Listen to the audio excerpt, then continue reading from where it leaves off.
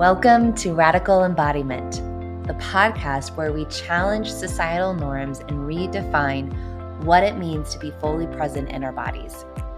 I'm your host, Emily Wishall. I am an embodiment coach, certified rolfer, and author of the book Radical Embodiment, a practical guide to celebrating the skin you're in. Living a radically embodied life means making a consistent, courageous, and intentional choice each and every day to truly be in our bodies. It's about reclaiming our power, breaking free from harmful narratives, and cultivating a deep connection with ourselves. I am absolutely thrilled to introduce you to Season 5's lineup of guests. In the upcoming 12 episodes, you'll have the opportunity to listen to insightful interviews with friends, teachers, colleagues, and experts in the fields of movement, fascia, and the body. Each episode offers a diverse range of perspectives and a wealth of knowledge for you to immerse yourself in. I hope you find these interviews as enlightening and inspiring to listen to as I did when I was recording them. Hey everyone, here we are at episode 11 of season 5 of Radical Embodiment, the podcast. Today I am so excited. I'm always excited, but one of my dearest friends is on the podcast, Dr. Diane Mueller, also known as the Libido Doc. Dr. Diane is a seasoned sexual wellness authority. She blends a strong educational foundation with a rich clinical and teaching experience. In the interview, Diane, she just shares so much wisdom, insight that's really tangible, that's relatable, but also has, the science to back it up. So we talk a lot about the importance of touch in a lot of different contexts and how that really supports our overall health and well-being and just journey and embodiment, both receiving touch and just self-touch. Diane has her own podcast called The Libido Lounge, her own online training institute, and she trains medical professionals worldwide in functional medicine. So I hope you enjoy this interview and gain some insight that really just helps inspire you to continue to take action that feels empowered, that it feels like it resonates with your heart and your truth, and that continues you further in your journey to loving your body and to just being able to experience more presence and pleasure in your life. All right, here's the interview. Hi, everyone. Here I am with one of my dearest friends, Dr. Diane Mueller, the Libido Doc. Diane, thank you for being here. Oh, thank you, Emily. I love every moment of our conversations always. I'm so glad we get this time today. Me too. It's like, just as we hit record, because Diane and I are really good friends. And so we've just been casually chatting and then just hitting record. It just like landed in my system of like, oh, this is so wonderful. I get to interview you for my podcast. Like what a sweet, sweet treat to get to connect in this way and get to share you with my audience. So thank you for being here. So we're going to start with the question. I always like to start with these conversations of what embodiment means to you. Yeah, thank you. The way I would describe embodiment to me is largely connected to, I would say, the definition of the ability to experience presence and pleasure in my life. Because from a standpoint of embodiment, I look at it as like embodiment, the capacity to feel what's happening inside of my body via the senses, right? Via touch on my skin, wind in my hair, via taste in my mouth, smells, these sorts of things. So largely, I would say it's the ability to be so present within my body that I have the fullest experience of what it's like to be a human. I love that. And what you just said, I mean, that so lands for me because really recently, the last couple weeks, what I've been walking around with in the forefront of my mind is really the what we're supposed to be doing here as humans in this reality, in this world, is it just to feel? Like, is that the great, like, I like, that's what I'm currently like, I think that's the point. We're just supposed to feel. Yeah. And so I Yeah. love that you brought like our humanness in it, and that ability to feel both, also like the presence and pleasure in your life. Yeah. Yeah.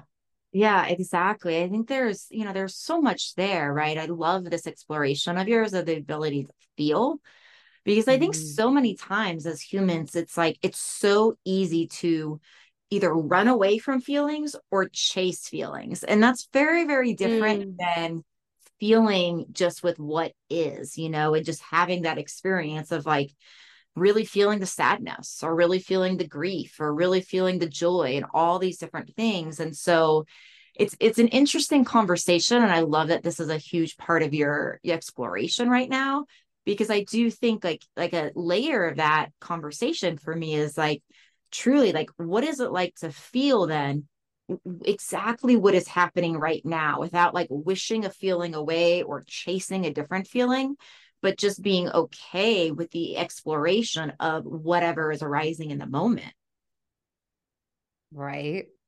which is not always easy. And It's easy to uh that's where I was gonna go, right? I'm like, yes, it sounds incredible and so profound. And I think especially like, one, I think to really feel and be with what is present, not wishing it away, not needing to change it, just acknowledging it, means to be in our body, which a lot of us, it's been an unsafe place to be. It's been a place that maybe we don't trust, a place where maybe we don't want to be because of pain, because of disease, because of previous trauma or torment. So what I would love to like have you share with us some of your own journey of what has helped support you in increasing your capacity to really be with what is and really be with yourself. And um yeah, kind of take us through your own journey and story, if you don't mind, of coming more and more into relationship with yourself and relationship with your body. Yeah, sure. So there's so many things I would say, especially from my earlier childhood, that really took me out of my body. I had a lot of disease processes. I had crazy digestive problems. I had Lyme disease. I had points where I had crazy memory loss, pain so bad it felt like my legs were being sawed off. So I had a lot Mm. of like very disembodied experiences. In my early 20s, I had a sexual trauma. So that further basically disconnected from my body, and especially then from my, female parts, right? It really created like a lot of numbness inside of me. So there's been a lot of work, right? There's been a lot of work, a lot of highs and lows with getting back into my body. And it's truly, I would say, the most holistic process that I've gone through. It's anything from doing things to better care of my physical body, doing lab work and figuring out what's going wrong to make myself not comfortable physically in my body, and really healing that part. I was doing a lot of trauma work for the sexual trauma, which included psychotherapy work. I actually was working with a great art therapist for a while who I was painting my feelings. And that was for me like a really good way of getting back into my body and processing that trauma. So that was all really amazing. And then another component really truly has been doing embodiment practices, things that you teach in some of your classes, for example, and things that are even things like rolfing, right? Even things that are related to what you do, these types of touch therapies, manual therapies that allow us to actually feel the misalignment, to feel the stuck places, to breathe into those places, to soften those places. And then, of course, also dance, right? This is something that you and I share in common, of like doing the sensual embodied dance, the pole dancing, and various types of, wiggle on the floor types of movement, right? To just really feel the pain, feel the pleasure, feel the stuckness, feel the areas that just need more love and touch. So I'd say it's been truly a physical, mental, emotional, and spiritual practice, and that all of my Mm. cells have needed, this kind of cornerstone of all of these methodologies to really bring myself back inside my body. Yeah. Yeah, I mean, and that's a lot. You named a lot of different approaches, and I'm sure it was many years. I imagine it wasn't just like, wow, I snapped my fingers. I went to this weekend retreat and like I'm in my Yeah. body. I think embodiment is an ever going journey. There's not like an end goal. Um, but I just want to even just briefly just mention the wiggle on the floor. Like I keep coming back to more and more like the importance of like just being on the floor and being on the ground and touch and contact, those two things that you mentioned. Because I think both are so important in relationship to helping our nervous system regulate. Like if you're not able in a position to afford, receive, whatever in between sessions, actual physical contact, or have both, but like literally just getting on the floor every day for 5 minutes, starting your day that way, ending your day that day, just like maybe it might feel weird at first, but just rolling around, wiggling, feeling the contact. Maybe you put a song on to help support your body and moving and finding, but it can just be a beautiful way to just kind of self massage, to kind of feel these parts of our body with that external feedback of the ground. And I think receiving touch, especially in a professional, like skilled setting, is essential in helping to unwind the fascia, unwind the tissue to support our bodies to being able to be more resourced and increasing that capacity to be with what is. Yeah, Yeah. I think it's kind of linked back to the definition, right? Like of being embodied is being in the senses.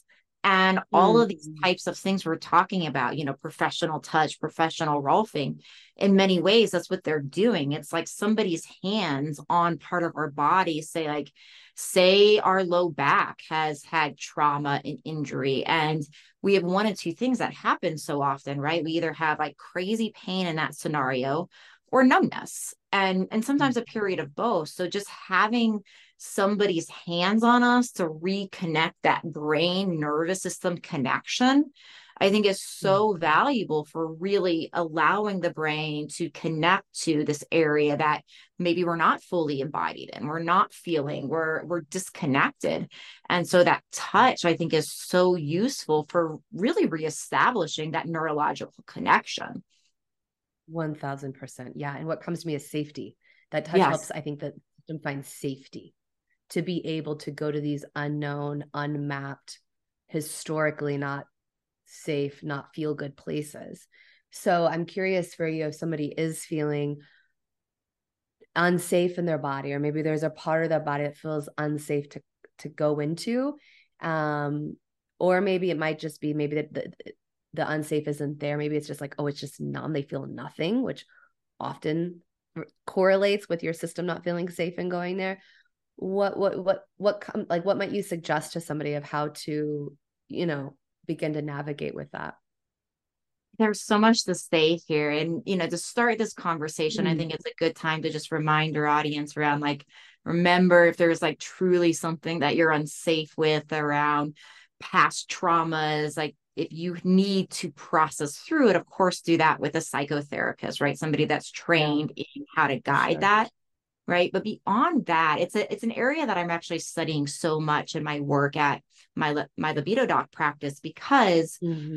the amygdala, right, the fear center of the brain is so easily activated in women. And it is as our self protection mechanism, right? Like we do have a heightened amygdala in a lot of stress types of responses, a heightened fear center response, because that's our safety.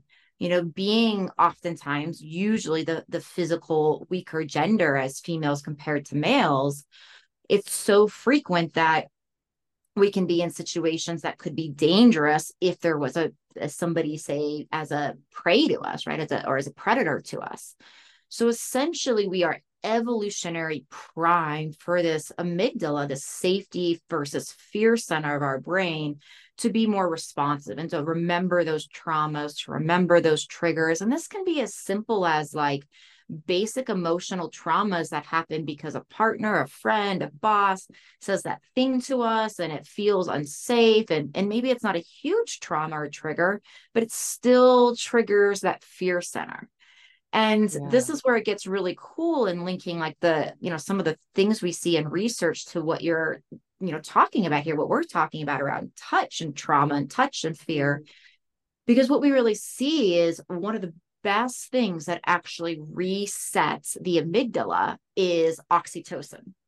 And oxytocin is that love, cuddle, touch hormone, has Mm. actually been doing so much studying on this. There's a study that shows, for example, that when we have a hug that is 20 seconds or longer, it has to be 20 seconds or longer, we release so much oxytocin that we actually start trusting the person we're hugging.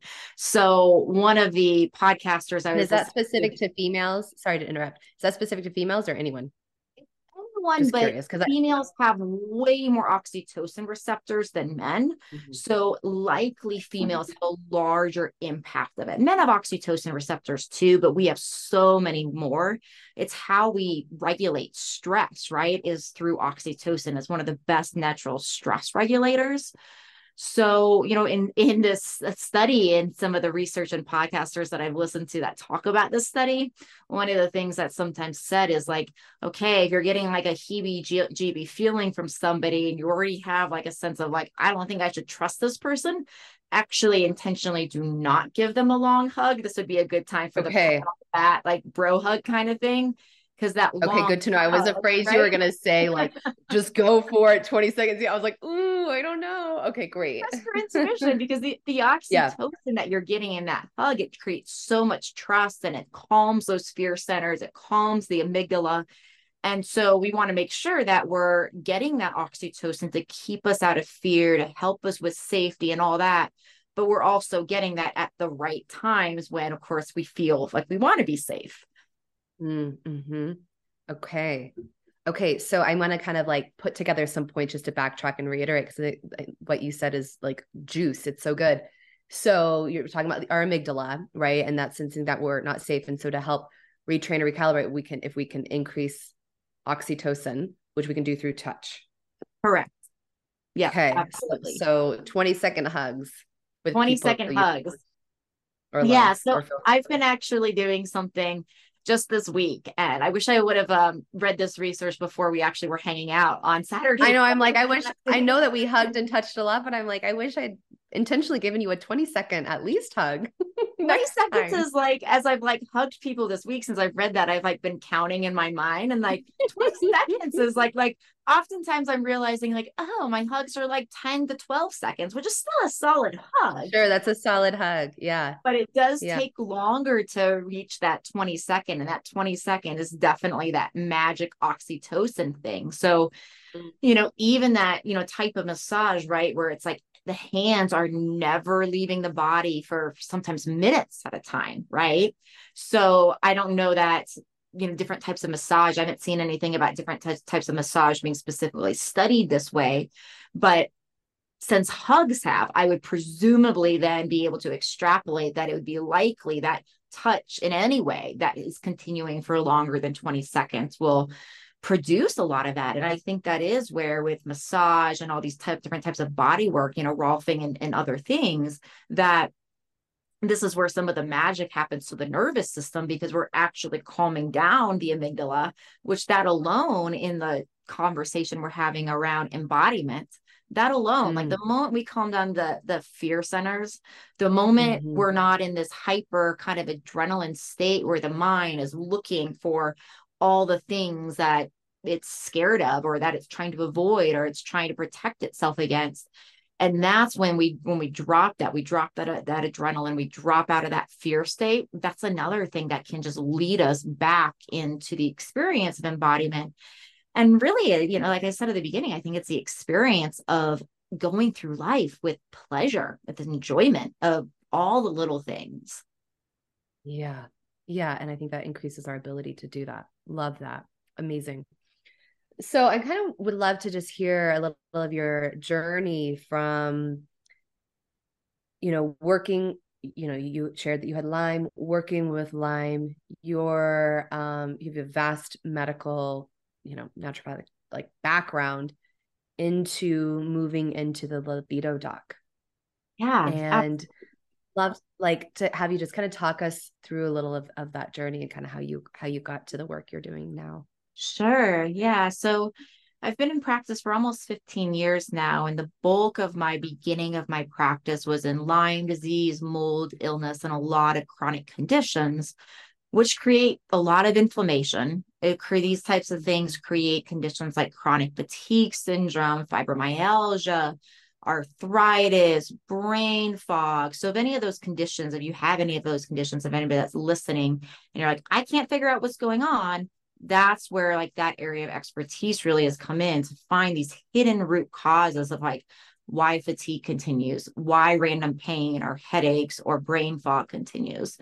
So it's been that part of my practice has been beautiful. And it's really been great to serve that community because it's getting people out of these debilitating conditions, right?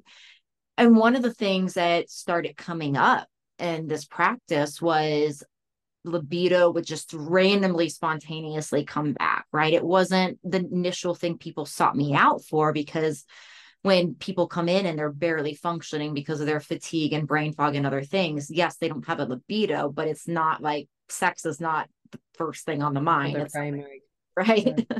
Yeah. Let me survive my day first, right? And but then later on, it's like people are starting to get to that point of being fully healed. A very, very common topic that would come up was, oh my gosh, my libido's back. Oh my gosh, I'm having sex again. Oh my gosh, my partner's so happy. Thank you, kind of stuff. So Yeah. that was, from the purely like clinical thing, like I started seeing these changes and these, by treating the root causes and seeing the libido change that way. So that's part of what drove that from a clinical perspective. From my own personal perspective, it also was driven by just my own curiosity as a researcher, a scientist, a doctor, and as a spiritual person, because I've been really interested in sex for most of my life. Like it's just been a huge part of my health and well-being. And I've been curious, right? There's been times where my libido would get really low. And there's been times where I would get bored in relationship, sexually with a partner. So I really, throughout my marriage and divorce and seeing the things that I did wrong in that, the things that did not work in that, it really, all these different things is, really kind of came together to help me study with a lot of different relationship coaches, sex coaches, reading things on my own, studying things like Taoist sexology, since I have a background in Chinese medicine as well. So it's really the libido side has really come from seeing this clinically happening, doing research and seeing like the underlying reasons of what drives a low libido, plus my own personal curiosity and like how to keep relationships and monogamous relationships and long term, how to keep them novel, how to keep them exciting, how to keep that passion going. Because I think this is just such an area that we're not trained in, right? Society is like, oh yeah, there's this hot time at the beginning of the relationships and it's like normal when that dies out and just go deal with it. And like, who cares if you never have sex? And like, it's not important for women anyways. Like that's so much of the programming. So And much BS. what's that? I said it's so much BS, specifically when you're like, oh, it's not that important to women anyway. I'm like, it's just not, it's just an old myth, Yeah. Yeah. I mean, it's also so interesting, right? Like sex has really been studied so much in men, right? And so like even in like the arousal of men, there's like this 4-phase model that we see that's been taught in schools forever. It's like this excitement, this plateau, this orgasm, and this kind of relaxing period after.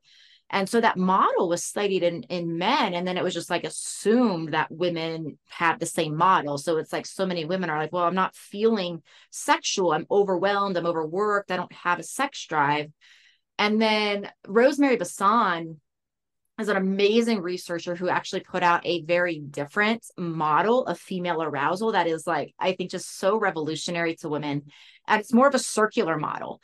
And so it's basically things, for example, like physical connection and emotional connection bring arousal, and then arousal brings more physical and emotional connection. And there's more parts to it. But the point is, oftentimes arousal does not come first for women. So oftentimes, like when women, because of how our arousal system works, it's the physical touch. It's actually starting that intimate moment. It's starting the foreplay. And then once we're in it for maybe 10 minutes, that's when the arousal hits. And that's usually when I tell women this and they try it. And that's where it's like, oftentimes it's like, oh my gosh, why don't I do this more often? Well, we don't do it more often sometimes as women and we don't prioritize it sometimes because we're waiting for that drive. And that drive actually doesn't initiate it. Oftentimes it happens after we start connecting and we're getting that oxytocin and we feel safe and we feel connected with our partner when we're already in it. And then we get the arousal, right? Yeah, I love that. I'm so glad how you like mapped that out for us. So helpful. Yeah. So good. Yeah. So I think there's so much there that, it's just an unfortunate thing how little the female sexual and the female pleasure response is studied, and how much like women think there's something wrong with them because yes. we're not responding like men. Yeah. Or there's pain, or there's, there's so many reasons, right? Like I'm like, why is it not the norm specifically for women who've given birth, C-section or vaginally? Why are they not given a certain amount of PT, pelvic floor, paid for sessions? Why is that not the norm? I just don't, it's hard for my brain to comprehend how that's not the norm with all that we know. And that's not, and it's just like quote unquote normal for a woman who's given birth to, a baby, multiple babies, 15, 20 plus years down the road, who, oh, she runs, she sneezes, she jumps, she pees a little. I'm like, that doesn't actually have to be normal. That's dysfunction. And that's dysfunction in our medical system in this scopes. Yeah. Hey, it's Emily, and I'm interrupting this episode to let you know about something special I created just for you. If you're eager to explore a deeper connection with your body and embark on an enriching embodiment journey, I invite you to explore my free Radical Embodiment Toolkit. Inside the toolkit, I share a collection of my favorite practices that have helped me to stay present, grounded, and confident while also nurturing the health of my fascia. This resource includes guided body-centered meditations, step-by-step instructions on tending to your body's needs while infusing intention into your emotional and energetic processes, as well as a selection of must-read books for anyone on the embodiment path. I understand that adopting new habits and practices can feel overwhelming, especially when life is busy. So that's why I've designed the toolkit to guide you in gradually incorporating these practices into your life week by week, ensuring that you won't be inundated with information all at once. So to get started, simply visit radicalembodiment.com/embodiment toolkit and sign up to receive your free toolkit directly in your inbox today. So again, that's radicalembodiment.com/embodiment toolkit. I will have that linked in the show notes. All you need to do is go there, sign up with your name, and the toolkit will get emailed directly to your inbox. So I hope you take advantage. I hope you enjoy. I put a lot of time into this toolkit, and I think it's something that's going to continue to evolve and expand. So go, get it. Get the free Radical Embodiment Toolkit today. And now back to the episode. Yeah, absolutely. And all those things are so, so interconnected, right? Like prolapse, where our organs basically start falling out of place, the incontinence, like you're talking about. And, and so much can be done by repairing that tissue. But even if we're told something at women, so many times it's like, do a Kegel. Well, most people are not even doing Kegels correctly. And or overdoing it sometimes. Yeah. Not doing it correctly, or there's excess. It's just like, sorry to interrupt you, but I feel like I see this all the time. Like, just like say another muscle group, when your body's like muscles are not firing optimally, similar to a Kegel, certain part of your pelvic floor could be overcompensated and really, really, really tight too. And so doing that Kegel repetitively isn't supporting the issue. Correct. Like you might be doing like squeezing wrong, where you're tonifying some muscles and other muscles aren't getting squeezed correctly, or it's really interesting. I've done interviews myself with like people that are Kegel experts and other people that are jade egg experts. And there's this huge almost like competitive thing between the Kegel people and the jade egg people. And it's very interesting. They both have their reasons why they think the other one is not the proper way to heal the pelvic floor, to tone the pelvic floor. But people that are really into how to properly do a Kegel and teaching women to squeeze all the muscles correctly, teaching women to relax all the muscles. Their biggest thing Yeah. against the jade egg and that whole methodology is that it's about tightening so much. And Yes. that, just like, you're kind of hinting at here, like, it's not just about like the tightening, like we have to make sure that things know how to squeeze properly and contract, but also relax. Yes. Yeah, totally. The relaxing is so important. So I'm curious. There's so much I want. I'm just excited to still be here and just taking in a lot. If somebody is listening to this, and there's someone who just feels like they don't like their body, they feel really uncomfortable in their body, and so then the idea of being sexually intimate with somebody feels like, oh, kind of thing, like that feels scary. I would love, yeah. What would you say to them to help support them? And, but they want, the idea of being, having more sex or having more pleasure feels great. But like, there's this part of that's even maybe if they are intimate with their partner, it's hard for them to fully receive in the pleasure of the experience because of their own insecurities. There's so much to say here. I so Yeah. appreciate this question. And it's interesting from that like body confidence and body image perspective, because there's so many areas in health where dysfunction and imbalance like creates a vicious cycle. So there's actually research that have been shown that having sex or engaging intimacy actually will improve body image. So the vicious cycle we get into is like we're not intimately engaged because we feel not comfortable in our body, and then we're not having sex, and actually having sex has been shown to help to fix that problem. So that's one thing to realize, is just like part of the way out is sometimes just going for it and allowing your body to feel embodied and to feel the pleasure no matter how you're feeling about your body. Another thing I think is really important to realize is another thing we see is that body image, as far as or body beauty, I should say, how other people and how partners and people of all sexes and orientations feel oftentimes, is that there's different body types for different people. Some people love petite tiny women. Other people love just voluptuous and curvy women, right? So there's really, I feel like, deeply a body type for every person. So one, and oftentimes this body type, like if somebody really like just loves a woman, which is a big, beautiful round body and tons of curves and super voluptuous, that person's might not find a very petite, tiny woman as attractive. So there's something to be said, first of all, I think, about finding a partner who loves your body the way it is. Right. And I think Mm. that's really, really important to be said, because there is somebody for everybody. And I think if we're constantly trying to change our body image to fit what somebody else's idea of beauty is, that might not be the best way to go about it. Yeah.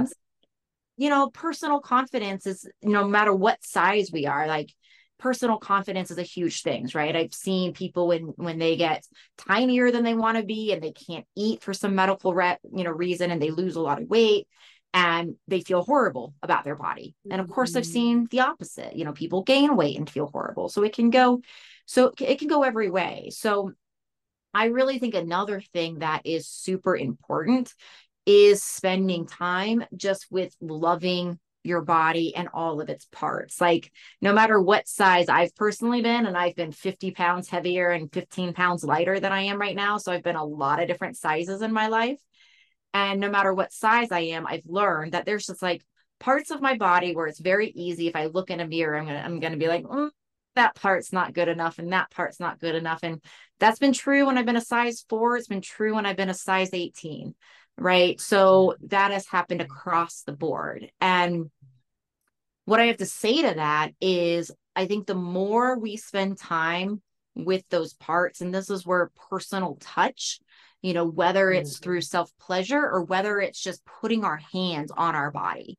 and actually Exactly where my breathing. head went. Yeah, Yeah, go ahead. exactly. Putting your hands on your body. And it's like, let's say that, you look in a mirror and you're not pleased with your hips, or you're not pleased with your thighs or your calves, for example.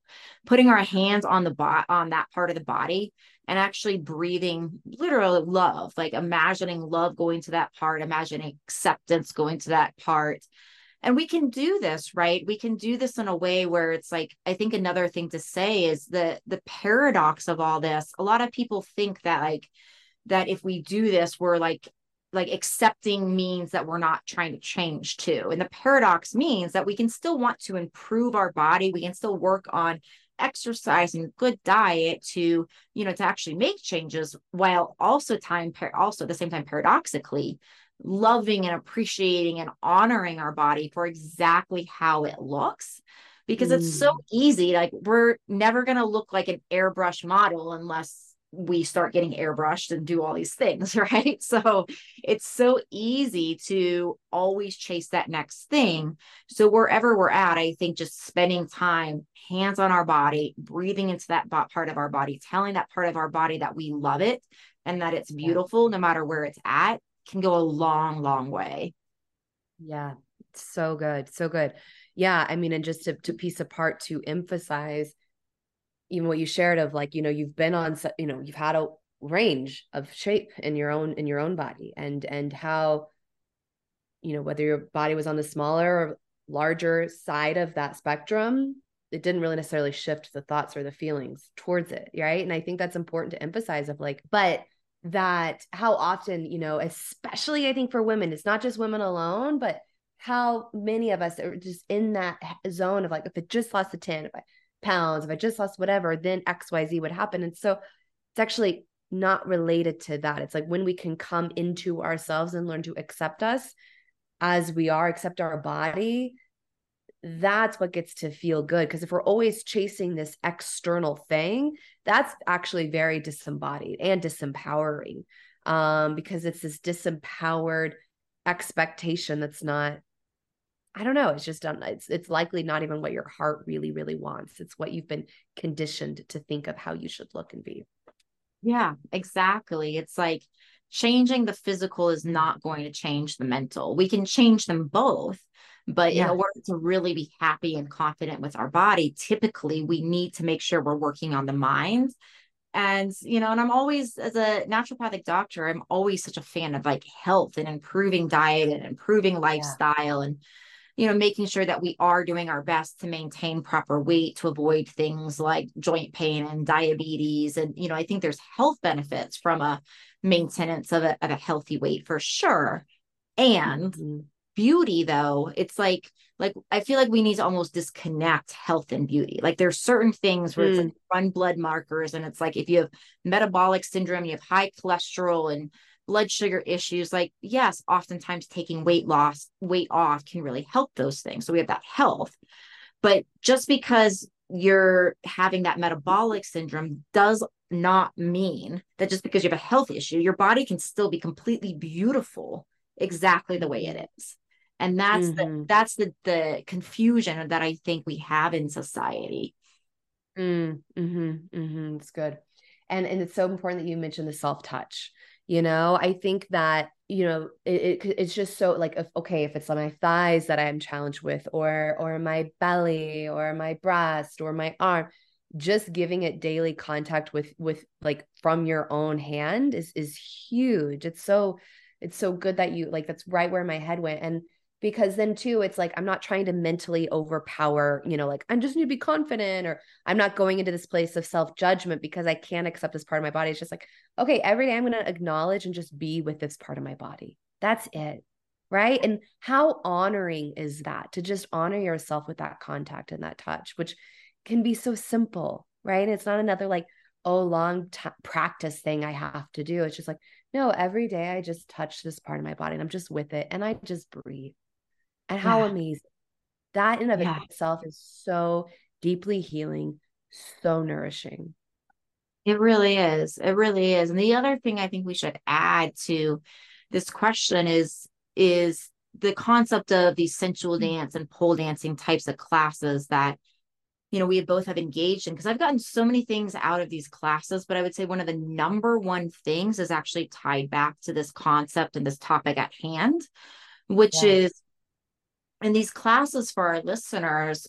It depends upon how the class goes, but some of these classes are done where at some point there's one woman in the center dancing and every woman is just in a circle, like watching and supporting. And so it's been Mm-hmm. very interesting to witness women in these scenarios because, of course, we have, just like in life, in these classes, we have women with tons of different body shapes, tons of different points in motherhood and parenthood and all sorts of different things, right? And the biggest thing I feel like I have seen in women that are like exuding sensuality and sexuality has nothing to do with the shape of their bodies. It has to do with really this topic, how embodied they are, how confident they are in the way their body moves. And no matter what the shape or Trusting size, how their body wants to move. yeah, Trust is huge. Yeah. yeah, yeah, exactly. And so it's been such a good teacher for me, right, to be in this witnessing role and be like, observing, oh, what looks sexually, what is sexually appealing, what is sensually appealing, what looks confident. And it really is all about how much the woman is owning her space and owning her sensuality and owning her body. It's not about what she's wearing, it's not about how hot she is, it's not about what her body or face looks like. It's how much she's showing up and fully moving from the core essence of who she is. That's really what Mm-hmm. I feel like exudes sensuality and sexuality. And I would have never seen that like witnessed in a way that was so profound that makes me believe that to the very core if it wasn't for these classes we take. Yeah, I agree wholeheartedly with that. Yeah. Yeah. So, kind of to like bring all of this together for somebody, if someone's wanting to live a more, embodied life, which I think is that radical choice on it's a daily consistent choice. And it might be something, you might share here something you've already shared before, but what suggestion or insight would you offer? I think we can look at this, to take it back to the kind of four areas that I mentioned before, but to make it more actionable, right? So if we're not living an embodied life and we're saying it's a physical, mental, emotional, spiritual reason, and oftentimes there's these four pillars that are involved in embodiment. So we can answer that by going through and saying, okay, well, let's take an action step from each pillar, right? So I would say from a mental standpoint, I think the idea of doing these mental types of practices that are also going to be a little bit physical, but going through from our minds and saying, okay, well, what part of me is not present? What part of me, because the idea of embodiment, like how I'm defining it, right, is that ability to be present and experience pleasure. So then from the mental component of that, we need to practice that. So maybe that's meditation, maybe that's visualization, maybe that's breath work, but something that is that practice of being present. Maybe that involves a weekly Rolfing or massage, something that is basically about being present and training the mind to be present in the moment. So even if it's 2 minutes a day, everybody, like this doesn't have to be a huge thing, but I would Mhm. definitely take that action step. I definitely think Mhm. from, the physical standpoint, this is why I do have a quiz for people. So my quiz is libidoquiz.com. And on that Mhm. quiz, you can go through and it'll actually tell you it's a pretty cool quiz. And at the end, it's going to say, oh, physically, your stress response, your adrenals are mostly out of balance, or your neurological system, or your cardiovascular system. And so that can lead you to some of the physical root causes that might actually be preventing you from being fully in your embodied self, fully in your pleasure self. So go take my libido quiz. That's a great Yeah. physical one. And then also from the standpoint of other things like emotional, right? From an emotional standpoint, I think some of it really comes down to doing things like a journal exercise where we're honest with ourselves, like, and asking ourselves a few basic questions like, what is stopping me from feeling fully in my body? What am I afraid of? Are there conversations? Are there Mhm. things that are off topic for my partner? And from, a sexuality standpoint, am I having sex that I enjoy?